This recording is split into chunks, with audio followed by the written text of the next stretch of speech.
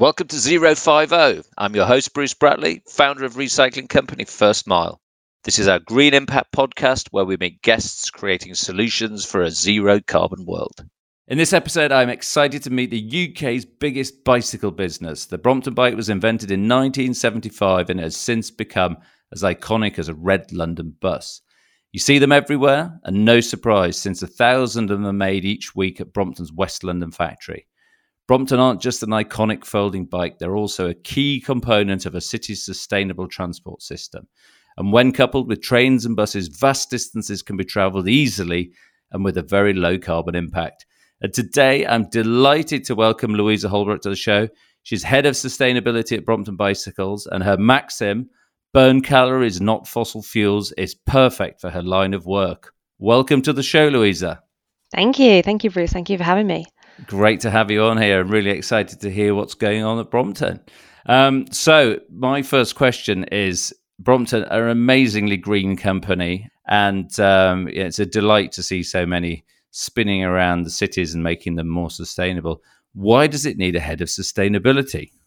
It's a great question. I think, you hit the nail on the head there. In fundamentally, Brompton is a purpose-driven company. It was set up by our founder, Andrew Ritchie, who wanted to invent a solution that enabled him to get around the city, but also enabled that bike to be able to be tucked away, when you were in the office or on the bus, etc. So he saw a challenge that existed, and he built something for it. And from the very beginning, his design ethos was very much based around making something last, making something be repairable, making something be durable, make something be easy to dismantle. I think, I always joke that if someone invented it today, we'd probably put little references on it about it being a circular economy product or all this, whereas it was just good old fashioned. You make something, you make it well, and you make it last. So that's inherently always been Brompton and who Brompton still is today. But Brompton's grown massively as a company. It was a small company. It was a small SME, and it is now a large entity. It's up to 800 employees. We make 100,000 bikes a year. We export 75% of them to the world. We are a big company, and as you grow up, you need to take responsibility of what that growth means. And as we have grown, so has our demand on our resources, so has our supply chain, so has our aspirations for the future. So it was the right time, I think, for Brompton to take a moment to look at, well, do we actually really understand the impacts of a company? Not just because we make a good product, but as a company, what are our impacts and what are we going to do about them? So that's where my role came from. That's brilliant. And I stand corrected because I thought you made just over 50,000 bikes a year. So it's actually 2,000 bikes. My introduction was wrong, which is quite... You're not far out, though, because we've literally made that growth within the last 18 months. It's been absolutely crazy. So, we're already bursting at the seams here at this factory. Which is amazing. And we'll come on to the future later. So from a sustainability perspective, what are the key goals and the key areas to work on at Brompton for your area? What's the top 3 areas of activity? I mean, I don't think it's going to surprise anyone. Ultimately, at the end of the day, we are a manufacturer.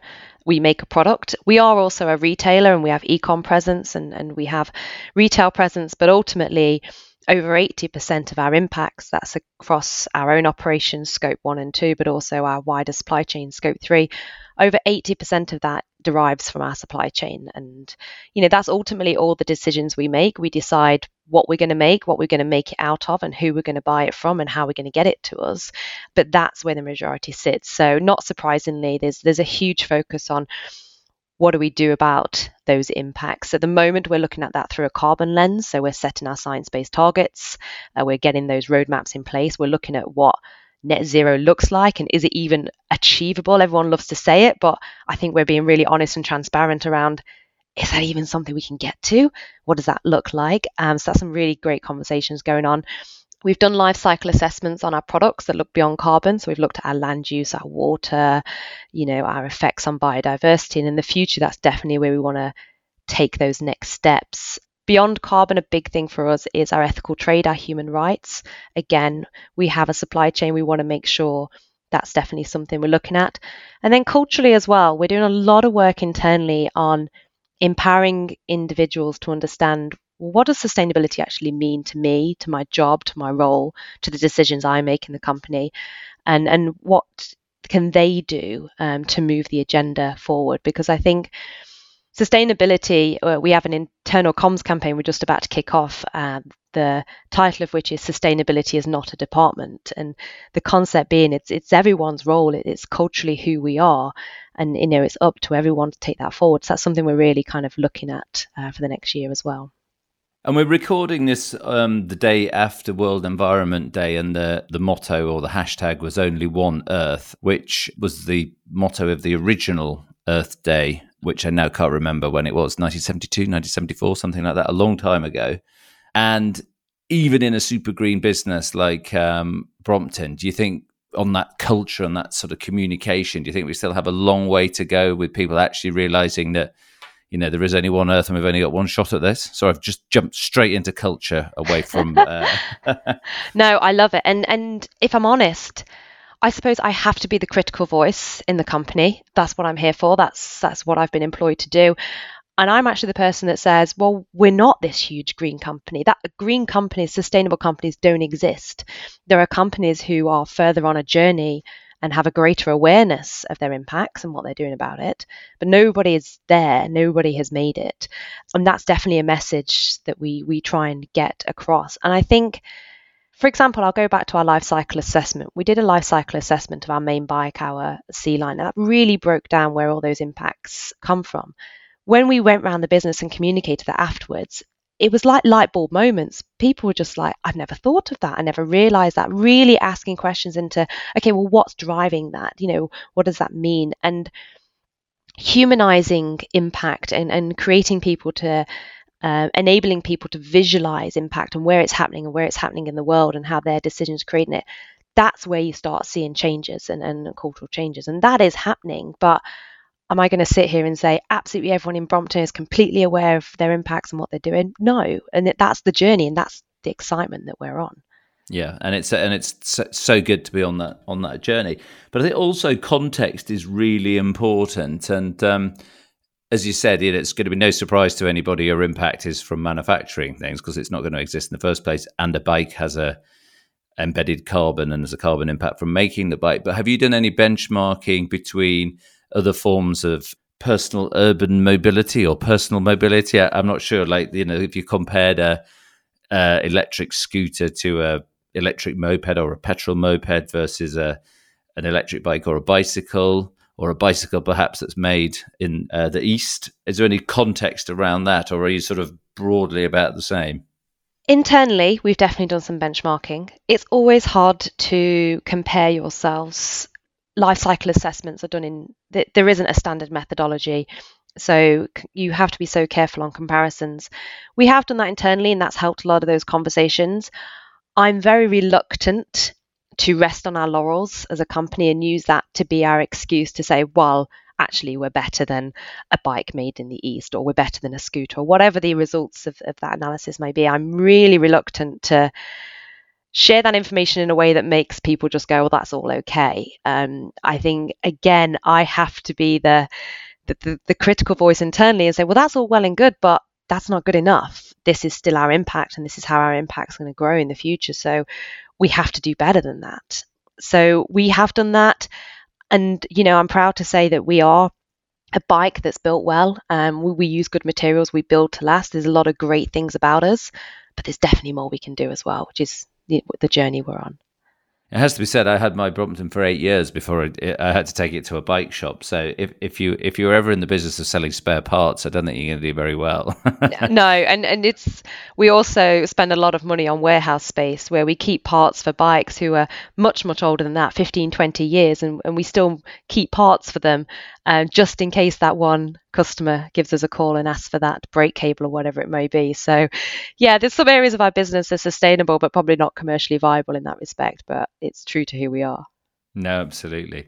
You're sort of relatively new recruit into, I think you've been there for sort of 18 months, 2 years into Brompton.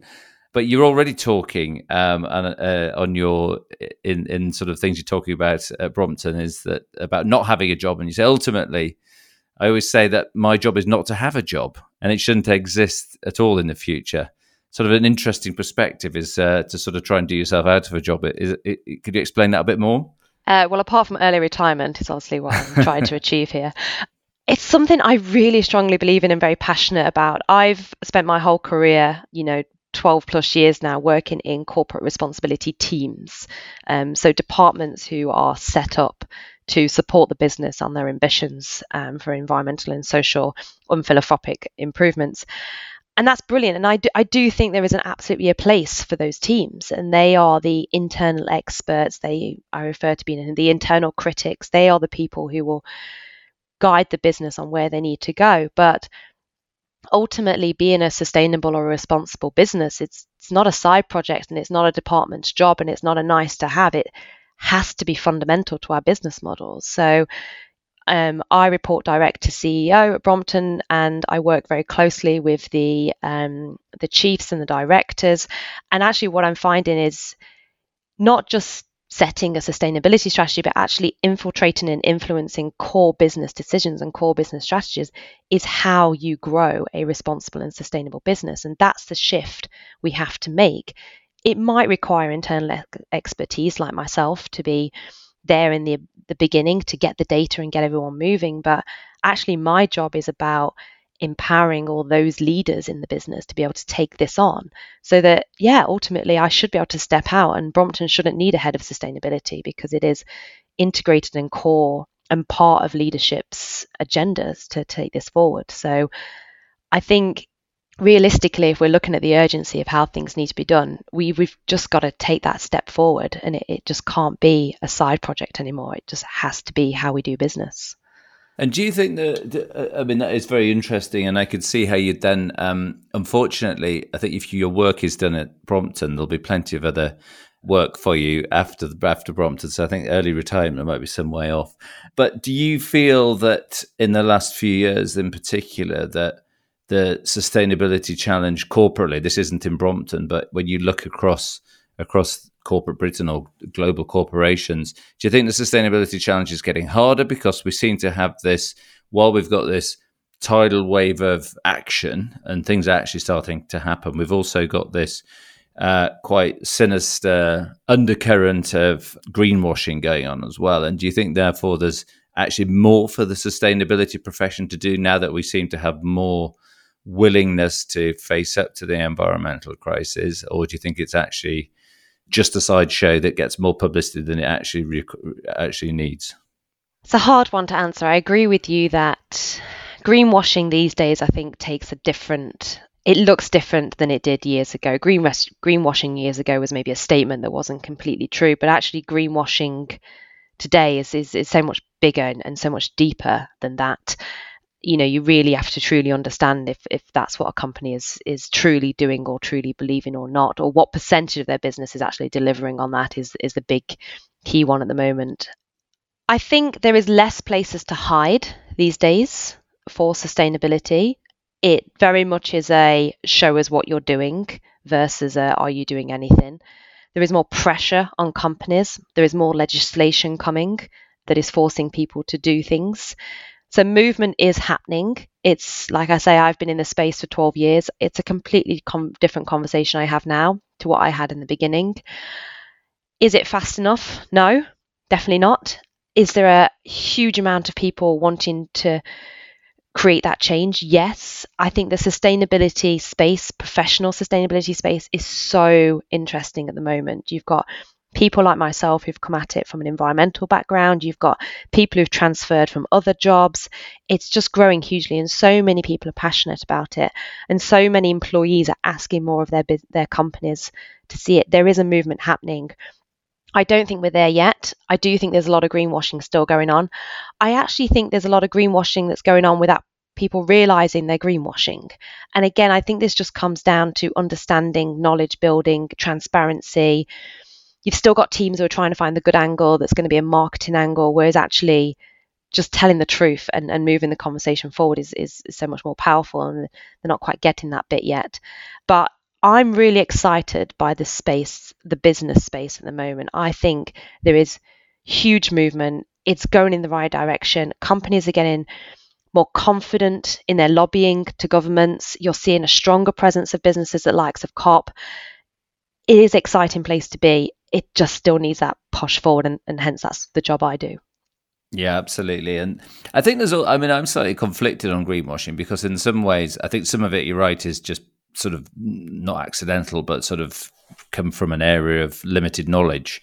But also 12 years ago, people weren't really that interested in it. But so many more eyes on sustainability now from sustainability professionals, but also from CEOs, from the entire sort of strata of management in businesses, that actually we're calling it out a bit sooner, even though there's a lot more activity and a lot more money than by a factor of many thousands than there were 12 years ago. So I think it's, as long as we're heading in the right direction, I think if people make some innocent mistakes, then that's probably okay. Yeah, I would really agree with that. I am very much a glass half full person, and I sit in a lot of sustainability networks and forums. And actually, one of my biggest bugbears is when sustainability professionals call out other sustainability professionals on statements they've made. Either they believe it's not enough, and they could be doing more. And I completely agree with you. We all believe that more needs to be done. I do things at Brompton and I get things over the line, and I'm like, that's brilliant. I know in my heart of hearts it's still not enough, but that's because I am the person doing the job, and I know what the next 3 steps are, not just the one we're working on. But that doesn't mean we don't celebrate those achievements, because if we keep knocking brands down for trying to do stuff, then everyone's actually going to go the other way. I heard the expression green blushing, of where you're actually doing quite a bit, but you're not talking about it. And there could be various reasons behind that. And one of those reasons could be the fear of this type of response. And that's harmful in itself, because then that's not sharing insight and creating engagement in that topic. So I still think it's a space that we need to be careful how we react to things. And I'm definitely someone who would definitely applaud people for even taking a step forward. Even some of the worst companies in the world who, I might have views on, if they even took one step forward, I'd be like, great, let's keep going.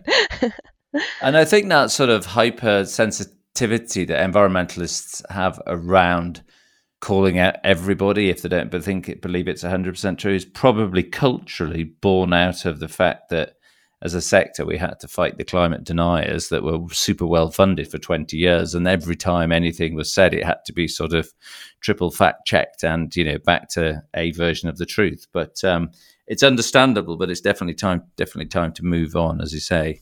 So going back to the folding bike, and forgive me, but we're going to have to move away from Brompton because there are others on the market. How do you see the folding bike? Obviously, Brompton is the best, sitting in an urban transport system. And do you think about that from a systems perspective? Because I know you've got some solutions that don't involve the ownership of a Brompton bike. Are you investing and doing a lot around the sustainability of cities, or are you sort of very much focused on it's the personal ownership of a bike and do with it what you may? Or do you see it as a much wider sort of sustainable cities discourse? Yeah, we definitely keep one eye on the development around sustainable cities. Ultimately, our bike is part of an ecosystem.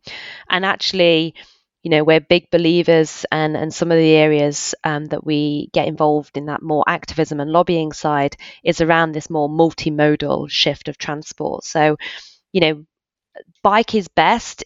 It's a great tagline, but it can also be a little bit dangerous. Bike is best when it's appropriate for a bike to be best. So, there's a lot of journeys which are potentially too long or too dangerous to be taken by bike. So there it's conversations around, okay, well, what does that? Can we not get the last mile by a more active mode of transport?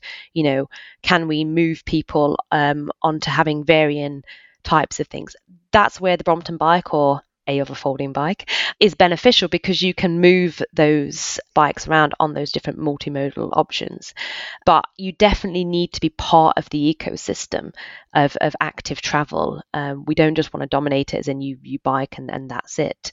That's not what our urban environments are set up for, and that's not what socially we need as individuals within these urban environments. So we're very much pro supporting a more multimodal shift and having more active travel options for all within cities. And I think a big area that we're looking at, especially through our bike hire business, is really challenging access to cycling as well. You know, the Brompton bike, it is a luxury item. It's an expensive item. And actually, how do we get bikes into the hands of the people who really need it? We set up our Wheels for Hero campaign off the back of COVID, which was around getting bikes into the hands of our frontline workers. And, you know, we've extended that work out beyond our NHS workers into the local communities. And we're also working on social memberships as well around enabling people to get access to bikes. We have a proven model that if you just give someone access to a bike for a period of, say, 3 months and they use it regularly, that's enough time for a behavioural shift to happen. So you can actually offer them options of potentially getting a bike via another method. Maybe that's a cycle to work scheme or a second-hand scheme or a charity, and they will continue to cycle. But you need that period of time to enable that behaviour change to happen. So there's lots going on. The infrastructure still needs to be improved in cities for cycling. There's some cities doing better than others, but we're still not quite set up yet for enabling this more sustainable transport mode to exist alongside other modes. Can you tell us a little bit about the rental model for a Brompton? Because you don't actually need to own one. You don't know. And it's really exciting actually as a company to be exploring the product as a service kind of model. From a sustainability perspective, we obviously retain ownership of that product. So we therefore will look after the maintenance of it. We can extend its life.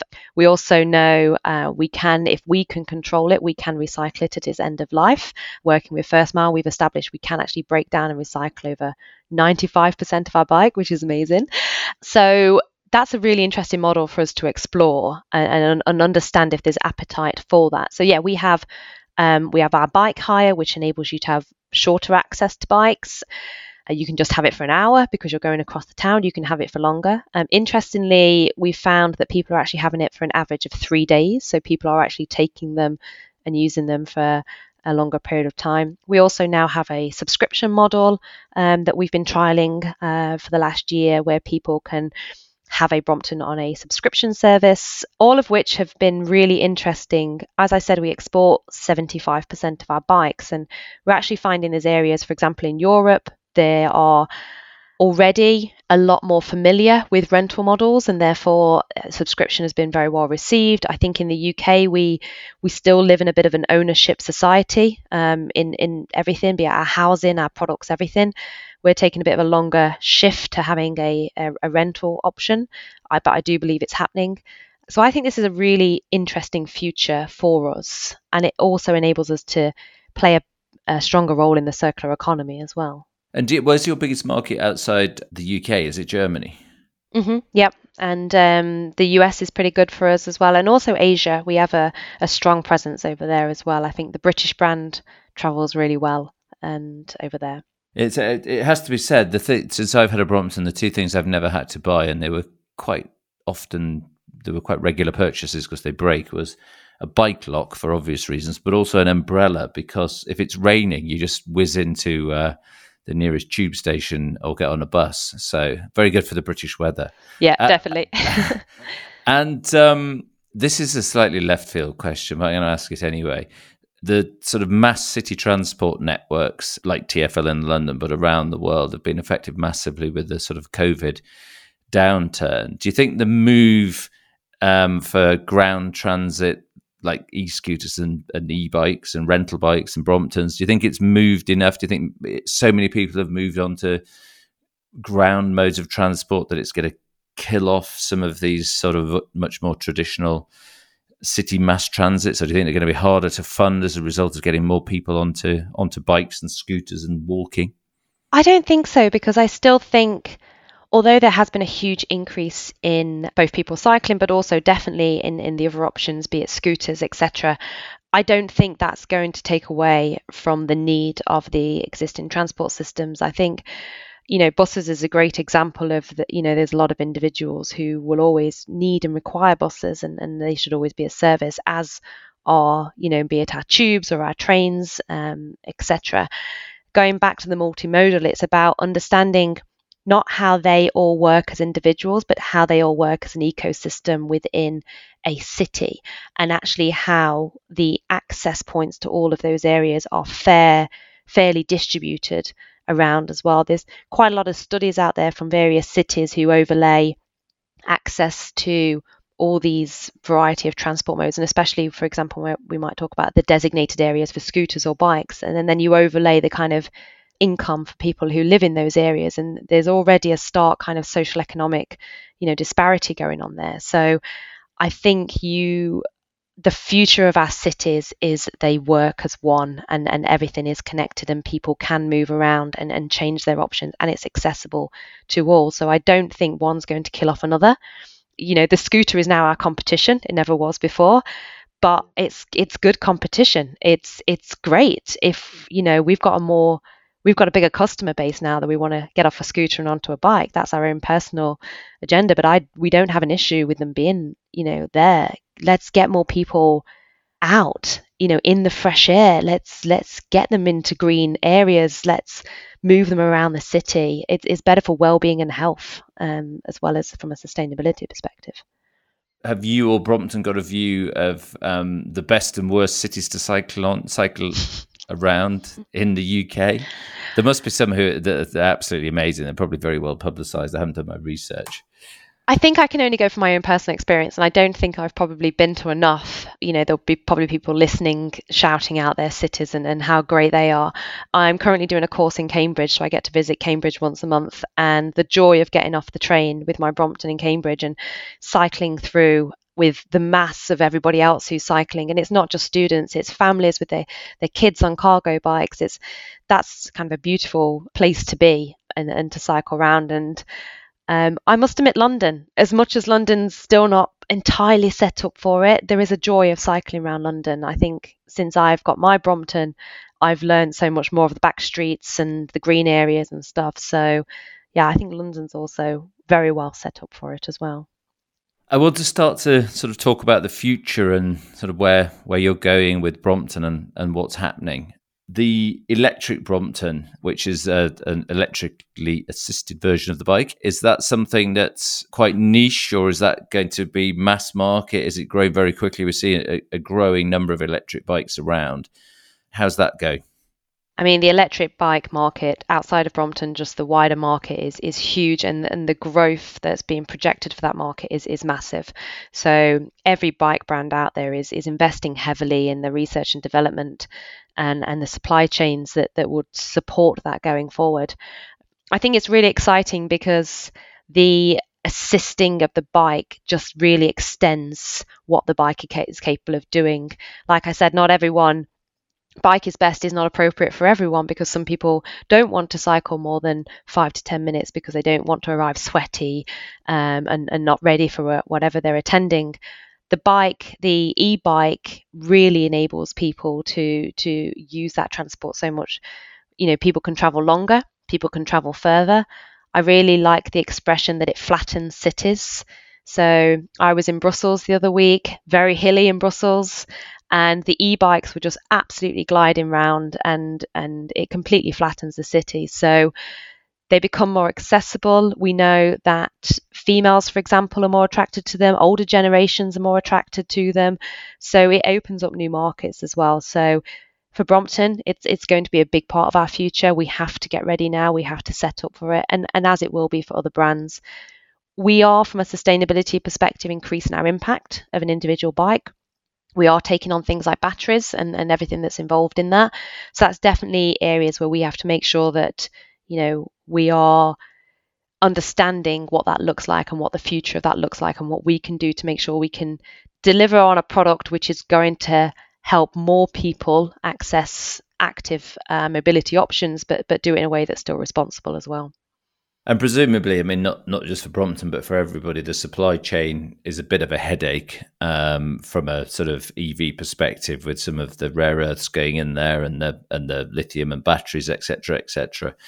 And is that something that's manageable, or is it a bit, we just have to sort of work through that for now until globally that sort of EV battery technology either moves on from some of the chemicals it uses, or supply chains change? I think this is what's really exciting is I sit on an industry sustainability group that sits in Europe, and then we also connect in with the American version as well. So I sit there with a lot of other companies across the bike industry. Maybe they're other bike manufacturers or components or whatever it might be. And collectively, these are definitely the topics that we're addressing. Batteries is a key one at the moment. As individuals, we're Brompton would be too small to kind of get involved in these conversations. But as an industry, we become more powerful and we can have those conversations. So we're having those conversations, be it back over in EU and beyond. So I think what's really interesting is it is on the priority list. If everyone knows we're going in this direction, everyone knows this is something we're going to have to find options for. And we're figuring out how we can do that and what other industries are doing and how we can work together with them to improve our options for the future on this. And on that, First Mile are doing a lot of work at the moment. We've got 5 or 6, I think, cargo bikes out doing deliveries and collections. We're actually collecting commercial waste on cargo bikes now, electrically assisted. Have Brompton got any sort of desires to look at that sort of cargo market, which again is part of the sustainable city growing very quickly, probably not folding, but maybe? And is that something that's on your radar that you can talk about, or is it just not in sort of your world at the moment? The answer I can give, which no one ever likes, is the never say never conversation. Our design teams, there is all manner of areas which they are researching of what that future looks like. We even have a team dedicated at looking at what future scenarios of cities look like and what the needs of those cities and individuals are, and what the Brompton could look like to support that. We have made the same bike for many, many years now, but we also know that we have to remain relevant in the industry, and we are going to have to look at these things. So I think the Brompton today and the Brompton in the future are going to be very different, and we're excited to go on that journey, and we'll stay true to who we are. But it'll be interesting what comes out of it. It could be things like cargo bikes. It might not. We might stay to what we do, but we're definitely got a wide horizon of what's coming. Very mysterious. So I'm moving on from cargo bikes now. I want to look forward to the folding personal aeroplane, which will be coming soon, and no doubt. Yeah, I mean, I think cargo is super interesting because we're sort of so much of it is sort of the last mile and first mile of moving things around cities, and they just work so well. And Louisa, before we run out of time, I want to hear all about you as well. This has been super interesting listening to Brompton. Before we do that, you've got massive news and very exciting news going down in Kent, a new home for Brompton, or a second home for Brompton. Not sure if it's a totally new home or whether it's a second home. What's going on in Kent, and can you give us an update? Yeah, I mean, it's so exciting. I joined the company back in March 2020, and then unfortunately, obviously, we went straight into our kind of COVID lockdown. But in that summer, when we were allowed back out, Will, our CEO, invited me down to Kent, and we stood in the middle of this floodplain. And basically, he told me this mad idea that he said, wouldn't it be great if we built a factory here? Something he'd actually been planning for some time, but the first time I'd heard about it. And the vision that day went away with the architects and started building was just so exciting. It was like, how do we create a factory, a sustainable factory, a smart factory that can create these incredible products for the future that enables the community to be involved? It's a glass factory where people can come and look in and see what we do, how it has education centres, how we promote British engineering. It really was this amazing dream. And I'm proud to say that 2 years later, we're going in for planning permission, and we've maintained a lot of what was those real blue sky thinking moments of that day. And, we have this amazing factory that is going to be built on a floodplain. We're going to be rewilding over 60 acres that surround it. It's going to be, you can see out as much as you can see in. It's going to be a place of not just engineering and manufacturing, but also of education and growth. And sustainability has absolutely been at the heart of it. How we've been on a learning journey. We've never built a factory before. I've never built a factory before. What does that even mean? What does that look like? What can we do? What's possible? So it's super interesting to be going on that, and really exciting. I think not just for Brompton, but I also think, for the UK, we are the UK's largest bike manufacturer. We needed to grow. We're bursting at the seams here. We're already out of space, and we needed a new home. And it could have been very easy for us to move things out of the UK. It would have been a lot cheaper for us to move things out of the UK. We could have done that, but we wanted to keep it here. I actually, without planning on this, I'm actually third generation bike manufacturer. My grandfather spent his whole working life in Raleigh, as did my mum back up in Nottingham. And, I've kind Brilliant. of somehow ended up in the space myself without even realizing it. Meant to And be. there's something in keeping these industries, these skill sets alive that's really interesting. And yeah, really glad to be part of that. And such great news it's staying in the UK as well, and actually close to London as well, where it all started. So not a million miles away from the Brompton Oratory, which the bike gets its name from. So, Louisa, how on earth did you get into this and sustainability? I'll put it out there early. I'm pleased to see another fellow geographer on the podcast. But what's your story, and what was your journey to where we are today? Because listeners just love hearing about the sort of personal stories of sustainability heroes like yourself. Oh wow, hero! I don't think I've had that. So that's a big one. I think probably similar to a lot of people. When I was young, I just loved being outdoors. I'm from a family who, we spent our whole holidays camping, caravanning, that type of thing. I didn't go to Brownies. I wanted to go to Cubs because I wanted to be outside. I just always knew that I wanted a job which was in the environment, and obviously went to university to do my master's in geography. And at that point was very much going down the route of learning about climate change and then the effects it's having on the world. If I'm honest, I did not know that these jobs existed working on sustainability within the corporate environment. I basically fell into my first job with Virgin Atlantic. I worked with them looking after sustainability there, and then I moved on to luxury fashion with Burberry. And I absolutely just fell in love with the opportunities that exist for businesses to create positive change globally. And, it's been my passion ever since, and something I'm totally driven to do. How I came to Brompton is quite an unusual story. I was looking for my next opportunity, my next challenge. And, the glory of podcasts, I actually heard Will, my CEO, speaking on a podcast. He was talking very openly about sustainability and how, again, as I said at the beginning, Brompton's purpose driven, but do they truly know what their impacts are? Probably not. So I sent him a good old fashioned letter, wrote him a letter saying, I think what you need is a head of sustainability. And, he gave me a call. I think his reference was, I've got a letter on my desk, rather than an email, I need to call you to be able to remove that. And yeah, we chatted, and he was, I think it was right place, right time. He absolutely was behind it. And here I am 2 years later. So yeah, I think, the space of sustainability and sustainability within businesses is just growing massively. And I think I tell a lot of people that story because I think if you're in your own company, speak out about wanting to do more. If you want to move into this space, go and learn about it. I think there's so many opportunities out there. And actually, a lot of the time, by the time companies have come around to realizing they need to do something, it's already too late.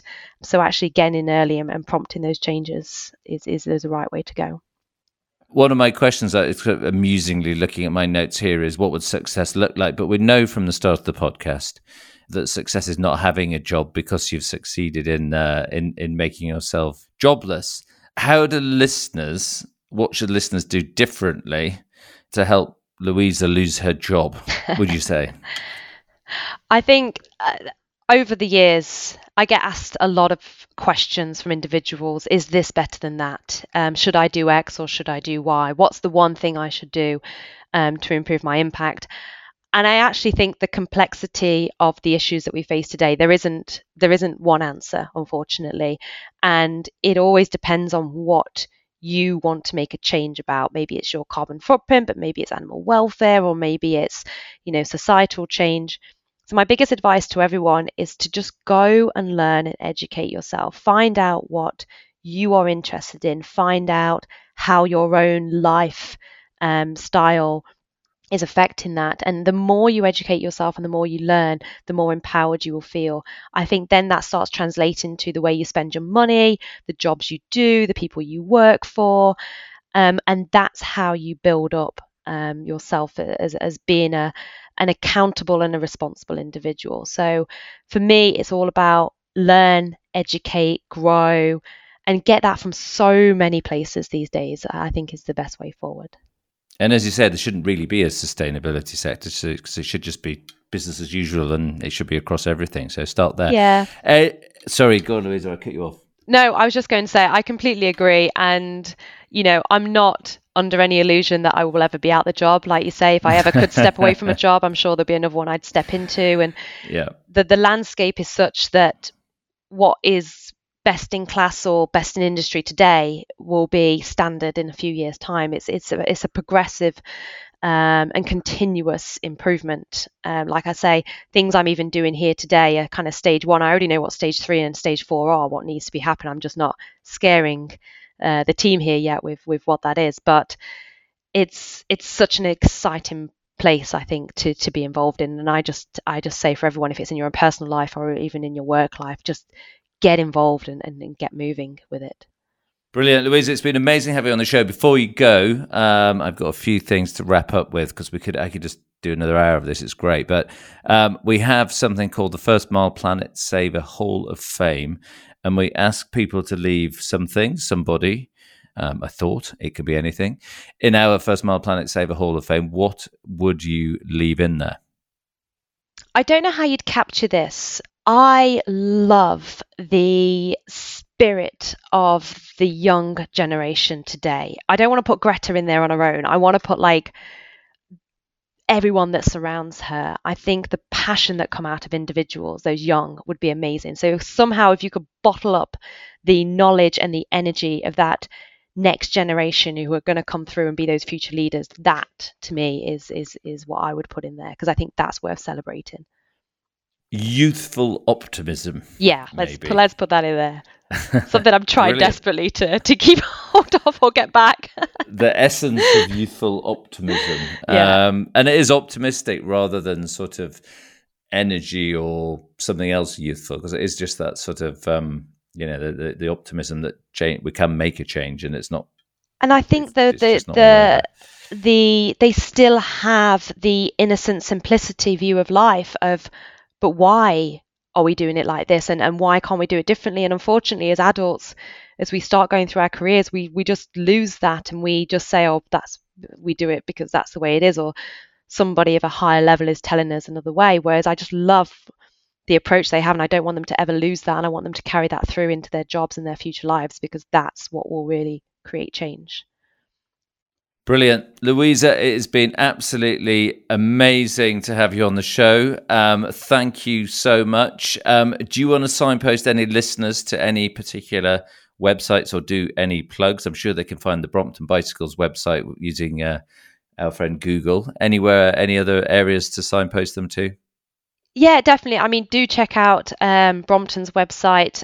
If you want to know more about the cycling industry, Cycling Industries Europe, they have a sustainability page as well. And there's also an organisation called Shift Cycling, who are a group who are really trying to move the cycling industry to be more sustainable. So, yeah, great movements for everyone to get involved in. Brilliant. Fantastic signposting, Louise. It's been amazing having you on the show. Thank you so much. Thank you. Thank you very much. I'm Bruce Bratley, and you've been listening to 050, where we meet incredible people creating solutions for a zero carbon world.